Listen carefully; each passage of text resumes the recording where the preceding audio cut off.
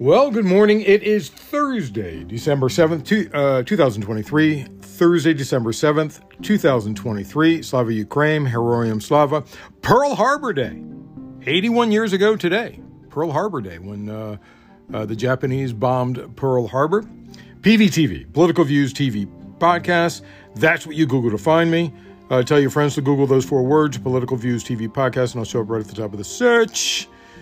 Or you can say, "Hey, Google." You can say that and then say, "Play Political Views TV Podcast." I really appreciate you. I so appreciate you. In case I haven't told you that before, if you can, please bring someone with you today or tomorrow. That would be awesome. And you can tweet to me or X to me questions or insights, or come fight with me at Cyberclops, CYBERCLOPS, on formerly known as Twitter. So, yesterday, Biden. We're starting with the war in Ukraine as usual. But as you know, Ukraine gets a lot of aid from the United States.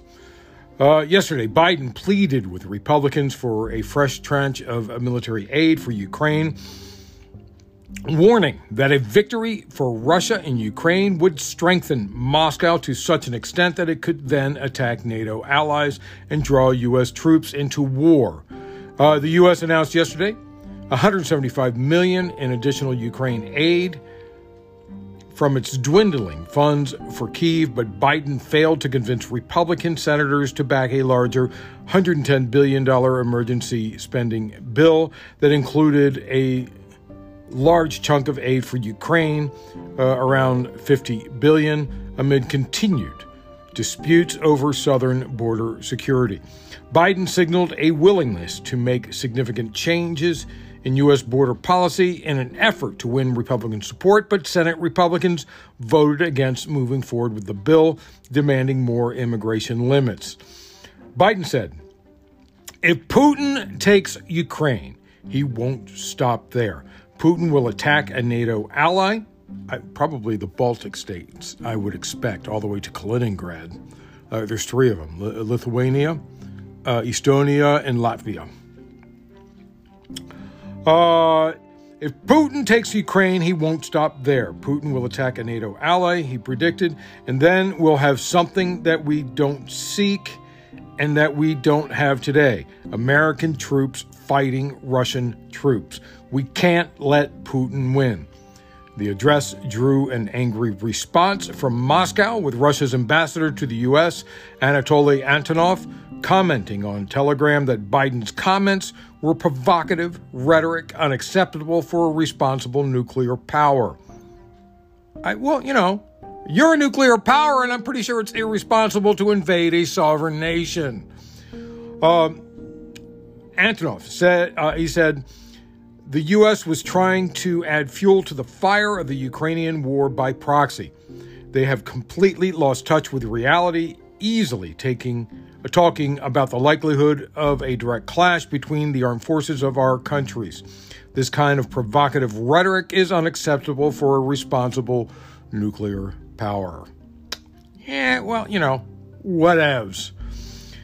In the face of weapons possibly not coming to Ukraine, Ukraine has asked for help in creating their own from the U.S. Representatives from the U.S. and Ukrainian governments signed an agreement to ramp up weapons co-production and data sharing. Areas of concentration include air defense systems, repair and sustainment, and production of critical munitions. Ukraine also said U.S. weapons. It says it needs to fight the Russian military include sophisticated air defense systems, F-18 Hornet fighter jets, drones, Apache, and Black Hawk helicopters. Aren't F-18s a little bit smaller? The Hornets? Those are smaller, right? Officials from the Ukrainian Ministry of Defense presented a list of armaments to meet the needs of defense forces of Ukraine during a closed-door session of a conference in Washington yesterday, attended by government officials and defense industry executives. The comprehensive list included weapons Ukraine already has in stock, like Abrams tanks, 155 millimeter artillery, as well as some weaponry such as F-16s, drones, and long-range ATACMS missiles that it has asked for in the past. But the list has a few surprises, including big-ticket items like the C-17 Globemaster transport jets made by Boeing and the C-130 Super Hercules made by Lockheed Martin. Boeing's Apache attack helicopters made the list, as did the Black Hawk helicopter made by Lockheed Martin Sikorsky unit. But the Ukrainians did not stop there. Documents show Ukraine is also seeking F-18, like I said, F-18 Hornet fighter jets, 3 types of drones made by General Atomics, including the MQ-9B Sky Guardian and the Terminal High Altitude Air Defense system made by Lockheed. That's the THAAD air defense system. The Ukrainians know they must secure Western military aid to carry on the fight. I mean, early on, when it was all muddy there at the beginning of the fight, Ukrainians were stopping Russia with nothing. But to knock back Russia now, they really do need more. We've talked about Russian diamonds. As far as color and clarity, they are some of the nicest in the world. Okay, I'll give you a little bit of my history. I used to be a jeweler, certified for diamonds. I know diamonds, and we used to sell Russian diamonds. Of course, that was back then, before Russia turned into a nutball. Anyway, of course, with new diamond, the new diamond creating processes, diamonds are going to be worth less in the future. Russia has a huge stockpile and will need to release them to profit before prices plummet. And just to give you an idea, at the turn of the last century, 1900, back then, pearls were more valuable than diamonds. What happened? Cultured pearls. Suddenly you can get a strand for $700. A strand like that before cultured pearls would be $30,000, $40,000 in today's dollars. Anyway, getting rid of diamonds by Russia, it may be a problem. Biden and leaders of the Group of 7 countries met virtually yesterday with Ukrainian President Volodymyr Zelensky in a show of solidarity and agreed to a new ban on Russian diamonds. Under the new measures, the countries will ban non-industrial diamonds from Russia by January and Russian diamonds sold by third countries from March.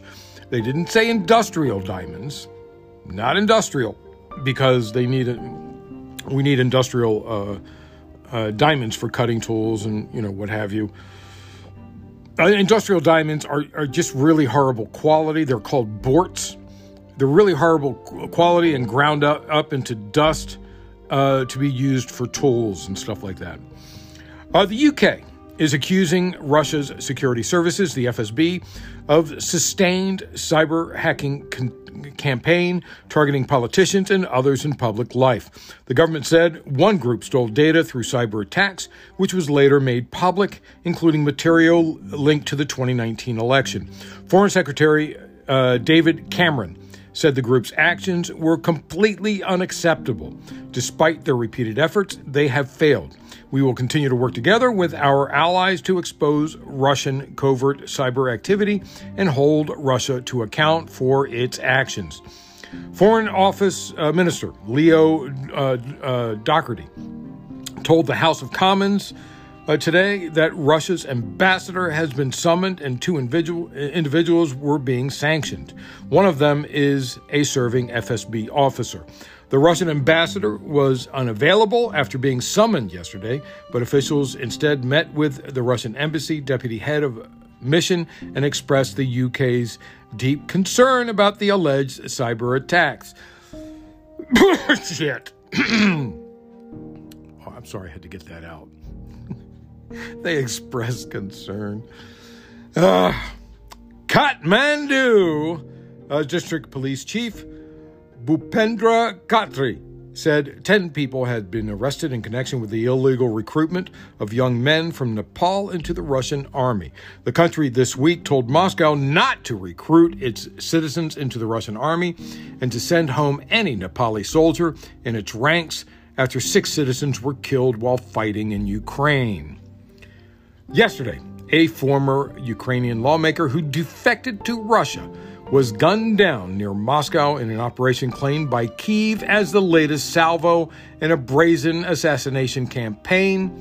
Ilya Kiva was found dead of a gunshot wound in Soponevo, about 250 miles southwest of Moscow. He was a former member of Ukraine's parliament who had called for Kyiv to surrender when the Kremlin troops invaded the country last year. He later fled to Russia and faced treason charges back home before the killing, for which Ukraine took credit. A Ukrainian law enforcement officer said the liquidation of the top-ranking traitor, collaborator, and propagandist Ilya Kiva is a special operation of the SBU, the Security Service of Ukraine. The criminal was eliminated using firearms. Andrei Yusov, a spokesman for Ukraine's military intelligence, said in televised remarks that Kiva was done, adding that the same fate will befall other traitors of Ukraine and accomplices of Putin's regime. Speaking of which, Oleg Popov, a deputy in the pro-Moscow regional parliament in Russia's occupied eastern Ukraine, was killed in a car bombing. Ukraine did not immediately comment on Popov's reported death. Russian nationalist Igor Girkin, who had said and we talked about him before, he's very dangerous, who said that he wanted to challenge Vladimir Putin in a presidential election in March, had his detention extended for 6 months today as he awaits trial on charges of inciting extremism. What a shock! Someone who wants to run against Putin was jailed. Not that I want him to run. He may be more dangerous than Putin. Russian President Vladimir Putin's foreign intelligence chief told the United States today that Western support for Ukraine would turn the conflict into a second Vietnam. Sergei Narishkin, boy, do I need a bio-vowel, only 2 of them. Narishkin, head of Russia's Foreign Intelligence Service, said in an article in SVR's House journal, The Intelligence Operative, they have like a, it's like a magazine for spies, The Intelligence Operative.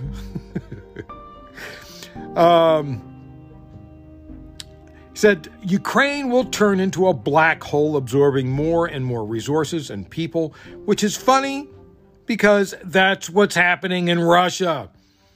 They're using a third of their gross national product, third of it, the money made, for building arms. He said, ultimately, the U.S. risks creating a second Vietnam for itself, and every new American administration will have to try to deal with it. Andrei Yusov, the representative of the main intelligence directorate at Ukraine's defense ministry, said Russia is retaining certain capabilities to produce various types of weapons. It is a serious challenge for Ukraine's security and defense forces and the pro-Ukrainian coalition.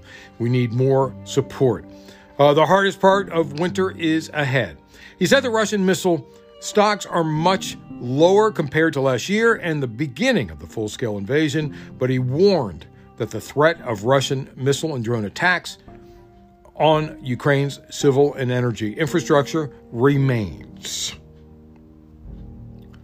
The governor of the Odessa region said a driver was killed and grain infrastructure damaged by a Russian drone attack on Ukrainian grain infrastructure near the Danube River, which borders, is it Poland or Romania? Romania.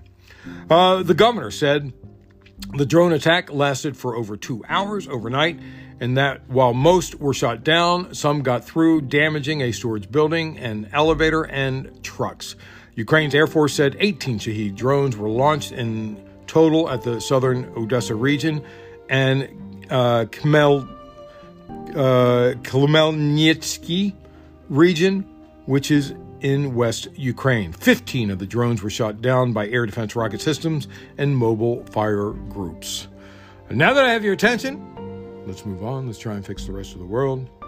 Kevin McCarthy. I did not see this coming. I guess he was really pissed that he got kicked out, and he's just feeling like nothing can get done in Congress. He doesn't want to be associated with it. And plus, I think he wants to make it harder for Republicans to pass stuff. He's a little pissed at them. Kevin McCarthy isn't just not running again, right? I mean, there are Republicans that say, "Oh, okay, I'm just going to retire at the end of this term." He's not doing that. He is stepping down at the end of the year, leaving his seat open. There will be a special election. And let me tell you, he did not have to step down. That's a highly red area. He would have been reelected. I don't know how quickly Gavin Newsom will call for an election. Will it be June? Possibly. He will leave. He try to leave it open as long as possible because it's a red part of California and all but guaranteed to go Republican. What will McCarthy do? He could lobby and make millions of dollars. He's a good fundraiser and could run a super PAC. He could try to run for governor and lose. I'm not sure what he's going to do. I want to remind you, Kevin McCarthy could not get a role as an intern for that congressional seat that he had. He wasn't smart enough. How did he make his money? Kevin McCarthy won the California lottery and invested the money in businesses. That's how he made his money. He never earned it. Oh, man. And he's not smart enough to do that. I'm sure he got somebody else to invest in it, but it was California that gave him the money to run for office. Anyway, yesterday, in a rare move, United Nations Secretary General Antonio Guterres has invoked Article 99 of the UN Charter aimed at formally warning the Security Council of a global threat from Israel's war on Gaza. Guterres has been calling for an immediate humanitarian ceasefire since October 18th, but the Security Council is yet to adopt a resolution calling for a ceasefire amid differences between permanent members, which can veto something like that. The United States, Israel's chief backer, has vetoed a resolution, while Russia, more critical of Israel, has blocked another one. This is nothing but a political move, Guterres, that really gives him no extensive power. It allows him to call a meeting of the Security Council on his own initiative to issue warnings about new threats to international peace and security and matters that are not yet on the Council's agenda. The Charter states the Secretary General may bring to the attention of the Security Council any matter which, in his opinion, may threaten the maintenance of international peace and security. And war in the Middle East could happen if we don't get a hold on this. Now Guterres will have the right to speak at the Security Council without having to be invited to speak by a member state. Considered the UN's most powerful body, the 15-member Security Council is tasked with maintaining international peace and security. If it chooses to act on Guterres' advice and adopt a ceasefire resolution, then yes, it will have additional powers at its disposal to ensure the resolution is implemented, including the power to impose sanctions or authorize the deployment of an international force.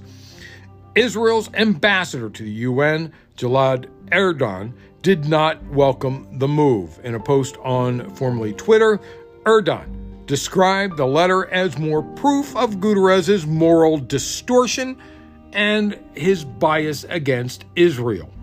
The Secretary General's call for a ceasefire is actually a call to keep Hamas' reign of terror in Gaza, said Erdogan, who also repeated his call for Guterres to resign. Yeah, but he's a member of Israel, and Israel lies about everything, and they've touted for war crimes. It was not a vote that killed it, but it was quite telling. The $110.5 billion supplemental foreign aid measure for Ukraine, Israel, and Taiwan failed in the Senate. The vote was 49 to 51, and you're like, what? 49? Who was the one Democrat? Bernie Sanders voted against it. Sanders said in a statement, "I voted no on the foreign aid supplemental bill today for one reason. I do not believe that we should give the right-wing extremist Netanyahu government an additional $10.1 billion with no strings attached to continue their inhumane war against the Palestinian people. Israel has the absolute right to defend itself against Hamas terrorists who attacked them on October 7th. They do not have the legal or moral right to kill thousands of innocent Palestinians, men, women, and children." The aid package, which also includes billions in military assistance for Ukraine, failed to clear the procedural hurdle yesterday, with every Republican voting no over the absence of immigration policy changes. Sanders' vote didn't kill it because it required 60 votes to pass anyway. According to a summary released by the Senate Appropriations Committee, the supplemental package contains over $10 billion in military aid for Israel, which already receives $3.8 billion in assistance from the U.S. every year. One human rights monitor estimated earlier this week that at least 90% of the people killed by Israeli forces in Gaza since October 7th have been civilians and children. Sanders, who has faced progressive criticism and outrage for rejecting calls for a permanent ceasefire in Gaza, said in a Senate floor speech on Monday that Israel must dramatically change its approach to minimize civilian harm and lay out a wider political process that can secure lasting peace. Israel's indiscriminate approach is, in my view, offensive to most Americans. Oh boy, is that true? He said, it is a violation of U.S. and international law, and oh boy, is that true, and it undermines the prospects for lasting peace and security. Oh yes, that is very true. Like we've been saying, you and I. Oh, I don't know what you've been saying. I know what I've been saying in this case. The White House condemned the presidents of 3 top universities yesterday after they appeared to sidestep questions at a congressional hearing about whether students calling for genocide of Jews violated their school's codes of conduct. White House spokesperson, and you know what? Then you're going to have to stop allowing Nazis to march in the street. You know what? I don't like Nazis, but I defend free speech no matter what. White House spokesperson Andrew Bates said in a statement, "It's unbelievable that this needs to be said. Calls for genocide are monstrous and antithetical in everything we represent as a country. Any statements that advocate for systematic murder of Jews are dangerous and revolting, and we should all stand firmly against them, on the side of human dignity and the most basic values that unite us as Americans." Okay. Any statements that advocate for systematic murder of Jews are dangerous and revolting. You know what? I have an unusual angle to look at this. Okay? Let's look at some of the statements from Hamas. Can we look at some of the statements from Hamas? How about this one? We are fighting human animals, and we are acting accordingly. How about this one? We will eliminate everything. They will regret it. Okay, here's another one from Hamas. There will be no electricity and no water. There will only be destruction. You wanted hell, you will get hell. Okay, here's another one. There is one and only solution, which is to completely destroy Israel before invading it. I mean destruction like what happened in Dresden and Hiroshima without nuclear weapons. Oh, and here's another. Israel should be razed to the ground and Palestine's rule should be restored to the place. This is our country. I got more. There should be two goals for this victory. One, there is no more Jewish land in the land of Israel. After we make it the land of Palestine, Israel should be left as a monument like Sodom. I got more.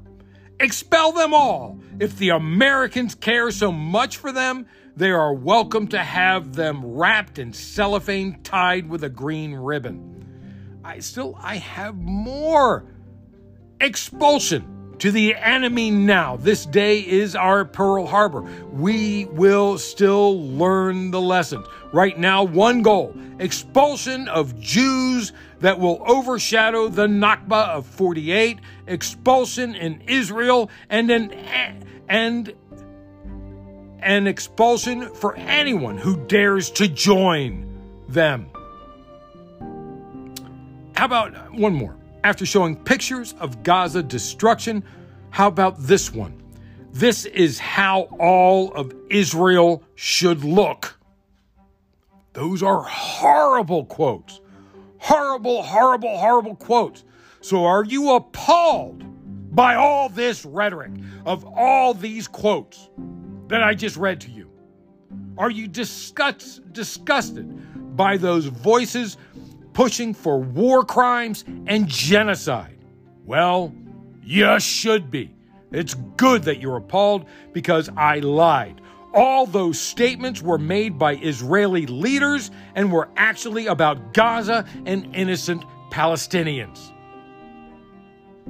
And that's just the stuff that they say in public. So if What's his name? Oh, here we go. If White House spokesperson Andrew Bates thinks that calls for genocide are monstrous and antithetical to everything we represent as a country, then maybe he should call out Israel. Moving on. Today, the Commerce Department plans to issue a new framework spelling out factors that federal agencies should weigh in determining whether to take march in action against expensive drugs or other individual products that were created with federal help. March in action is the key phrase. The price and availability of that product to the public are among the factors the department will recommend that agencies consider. The department will seek public feedback on the framework, which it is likely to face sharp opposition from pharmaceutical companies that argue it's illegal for the government to seize its patents and would disincentivize the development of new drugs. And you know what? They say that all the time.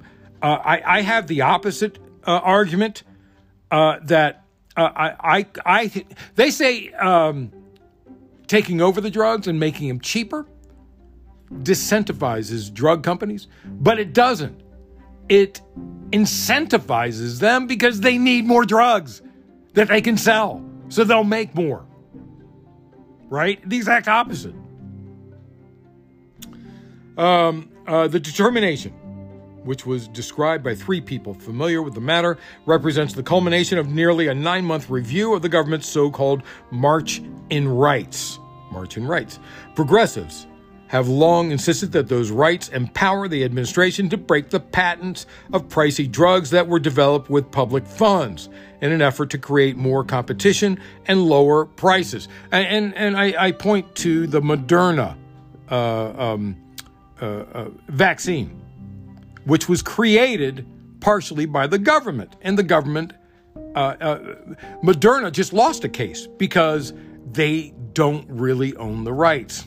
Anyway, but in other words, if the government had something to do with the development of a drug, then they can tell drug companies what they can and cannot do with that drug as far as pricing is concerned, and other things. They can tell them that they can't distribute it to a country or whatever. Anyway, moving on. The debate was yesterday. Did you see the debate last night? Last night at, I believe, was it 6 o'clock? I don't know. I didn't get a chance to see it. I missed it again. From what I understand, it was good TV, and I probably should have watched it. And also, Chris Christie finally showed up. The clearest sign of Haley's rise in the race was that her opponents made her the center of attention during much of the first hour of the debate. They attacked her consistently. And at one point she said, "I love this attention, fellas. Thank you for that."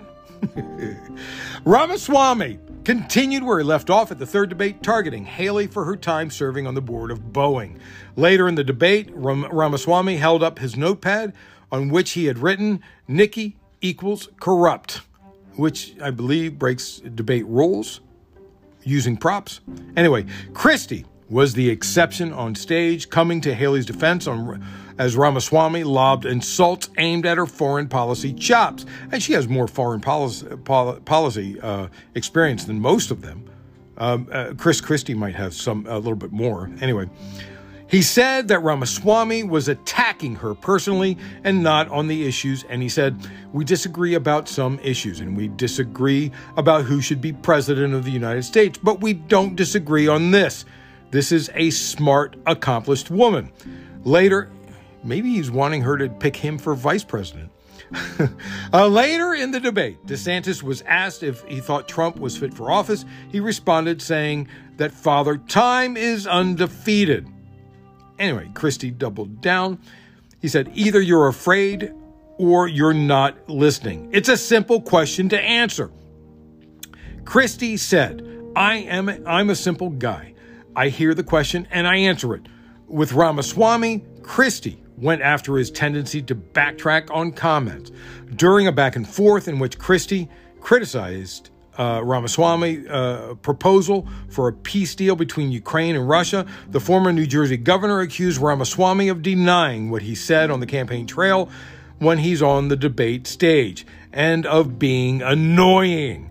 Christie said to Ramaswamy, "This is the fourth debate that you would be voted in the first 20 minutes as being the most obnoxious blowhard in America."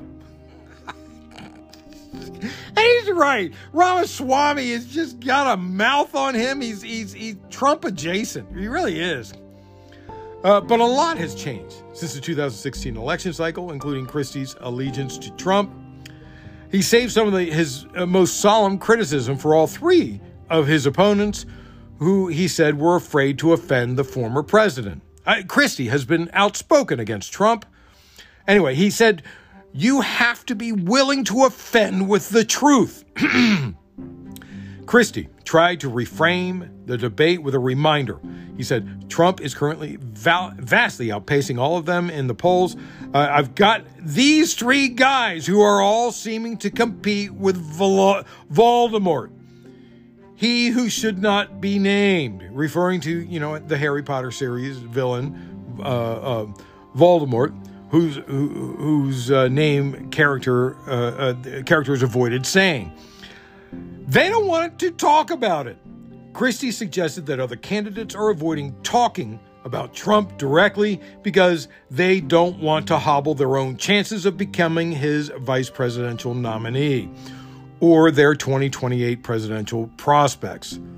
Christie said, "When you go and you say the truth about somebody who is a dictator, a bully, who has taken shots at everybody, whether they've given him great service or not over time, who dares to disagree with him, then I understand why these three are timid to say anything about him. Maybe it's because they have future aspirations. Maybe those future aspirations are now, or maybe they're 4 years from now. But the fact of the matter is, in other words, he's saying maybe they're trying to be vice president, and that's why they don't want to piss him off. He said, but the fact of the matter is, the truth needs to be told. Only Christie made a sustained case against the former president, a theme he returned to in his closing statement when he said Trump wouldn't be allowed to vote in 2024 in the 2024 election because he will be convicted of felonies before then. When his comments were met with boos, Christie said, "You can boo about it all you like and continue to deny reality. But if we deny reality as a party, we're going to have 4 more years of Joe Biden." Seems to be right.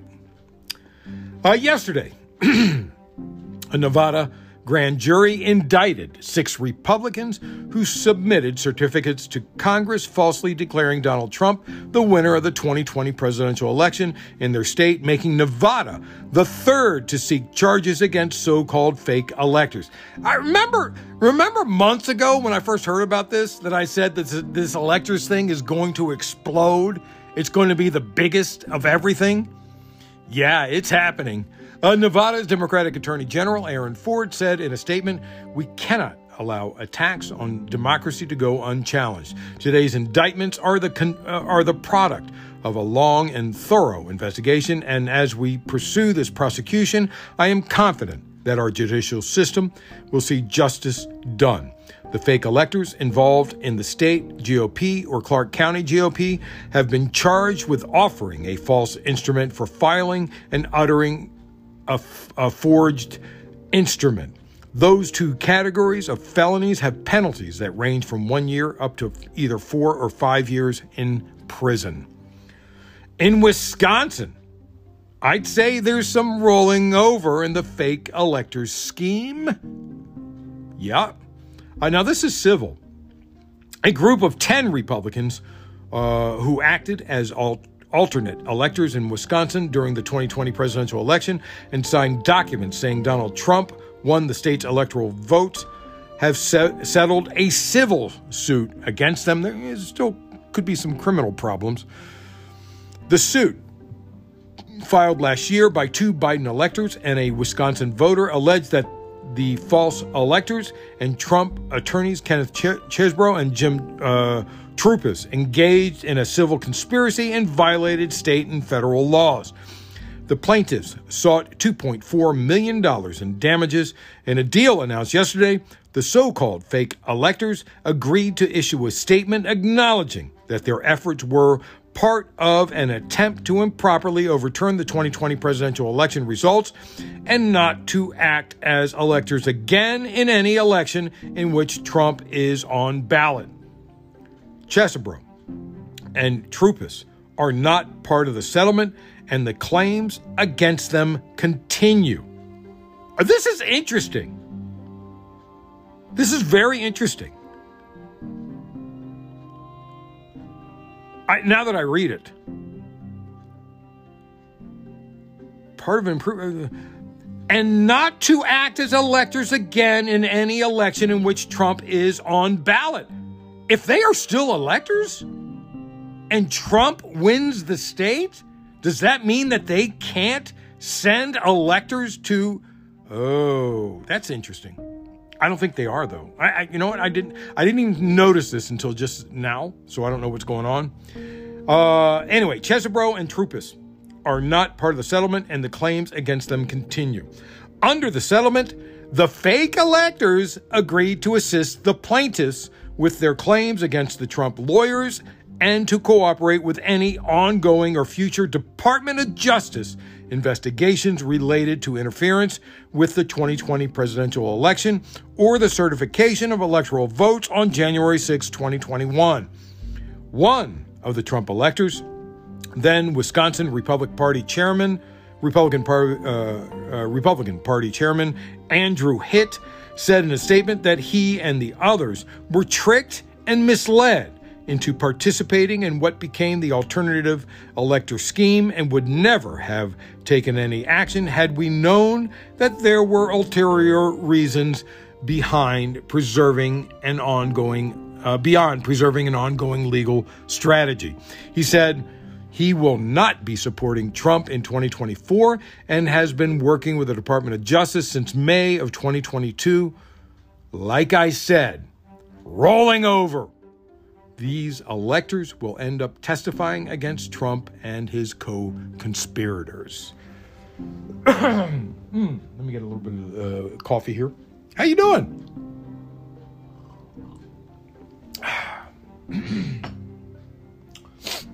So corporations awarded a lease to drill on federal land must post a bond.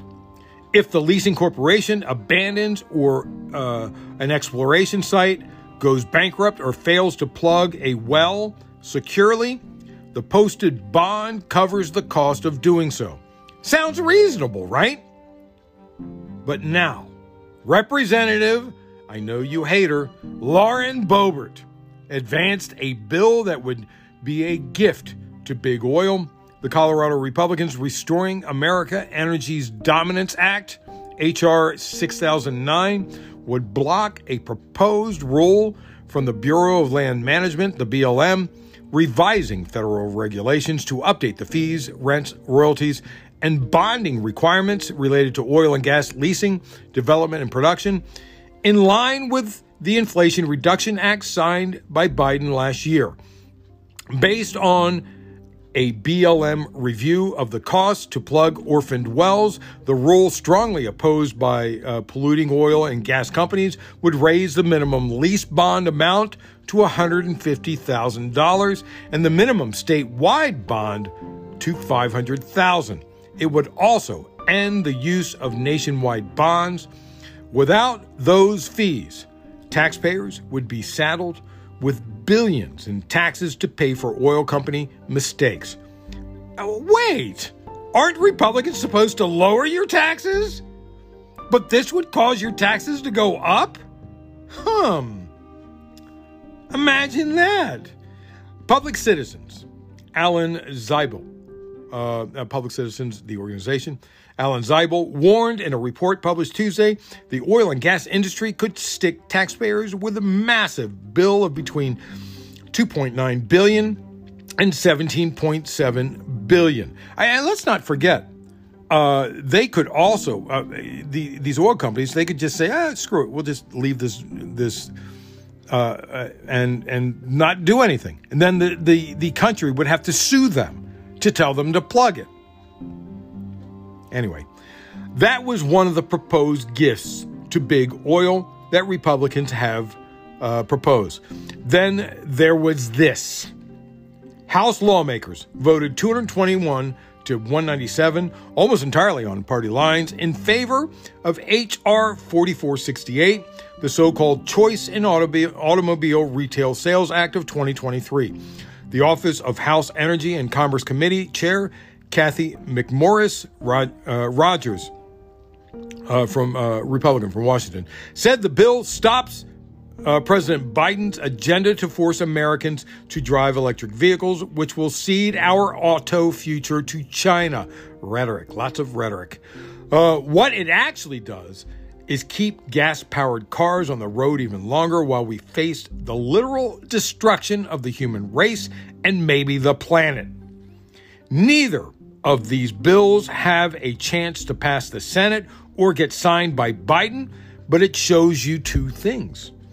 Shows you how much Republicans are willing to bog down Congress so they can't fix the world, and what the future holds if Republicans are in charge. Moving on. On the other side of the aisle, Democrats are trying to pass something of substance. Something that I would love to see passed.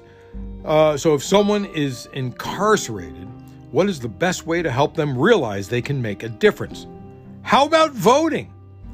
I never believed that being in jail should stop someone from voting, and in fact, I believe getting involved in the election process will help them become better citizens. Representative Ayanna Pressley from Massachusetts, who is leading the bill with Senator Peter Welch from Vermont, the other progressive senator from Vermont, said, "Too often, citizens behind the wall and those with a record are wrongfully stripped of their sacred right to vote and denied the opportunity to participate in our democracy, with Republicans and Supreme Court stopping at nothing to undermine voting rights and exclude black and brown folks from participating in our democracy. We must protect and expand access to the ballot box, including for incarcerated citizens." And I do agree with this. I really do. The National Voting in Prison Coalition, made up of over 24 groups, including the Campaign Legal Center, Center for Popular Democracy, Common Cause, Demos, Stand Up America, and the Sentencing Project, said that the Inclusive Democracy Act stands as a beacon of hope for more than 4.6 million Americans currently disenfranchised due to criminal convictions. And remember, throwing people in jail is mostly black and poor that get thrown in jail. The rich can afford lawyers. So that means those who are black and poor are less likely to vote. And that's what Republicans want. They will block this. They will block this with every fiber of their being. The bill would do many things. Guarantee the right to vote in federal elections for citizens who have criminal convictions, require state and federal entities to notify individuals who are convicted, incarcerated, on probation, or on parole of their right to vote in federal elections, outline the process for citizens in carceral settings to register to vote by mail, if registration is required by their state, outline the process for citizens in carceral settings to vote by mail, including protecting and prioritizing election mail, curing ballots with mistakes, and casting a provisional ballot. Ensure citizens in carceral settings have access to information about elections through mechanisms available to them, such as the internet, campaigns, and third-party groups. Provide a private right of action to enforce this legislation. Of course, I believe there are a few crimes that should not be included for those who would vote, like voter fraud, election fraud, but I would include the ability to challenge that decision, since Republicans convict so many innocent people of that crime when it was just a simple mistake, like what they did in Florida. Remember that? Anyway, that's it. What is today? Is today Thursday? Is it Thursday? What's going on? Yeah, today is Thursday. Wow. It's like the days just go by. That's it. Thanks for listening. Thursday, December 7th, 2023. Thursday, December 7th, 2023. Pearl Harbor Day. Go say thank you to somebody who fought World War II. If you can find somebody still alive, I really appreciate you so much. I really do. I just want to let you know that. Bring someone with you if you can today or tomorrow. PVTV, Political Views TV podcast. Those 4 words. That's what you Google to find me. I'll show up right at the top of the search. You can tweet to me or X to me questions, insights, or come fight with me at Cyberclops, CYBERCLOPS, on formerly known as Twitter. And remember, always remember, government profit is measured by the betterment of the people. Don't you ever forget that. I'm Peter Lawrence, reporting from Los Angeles.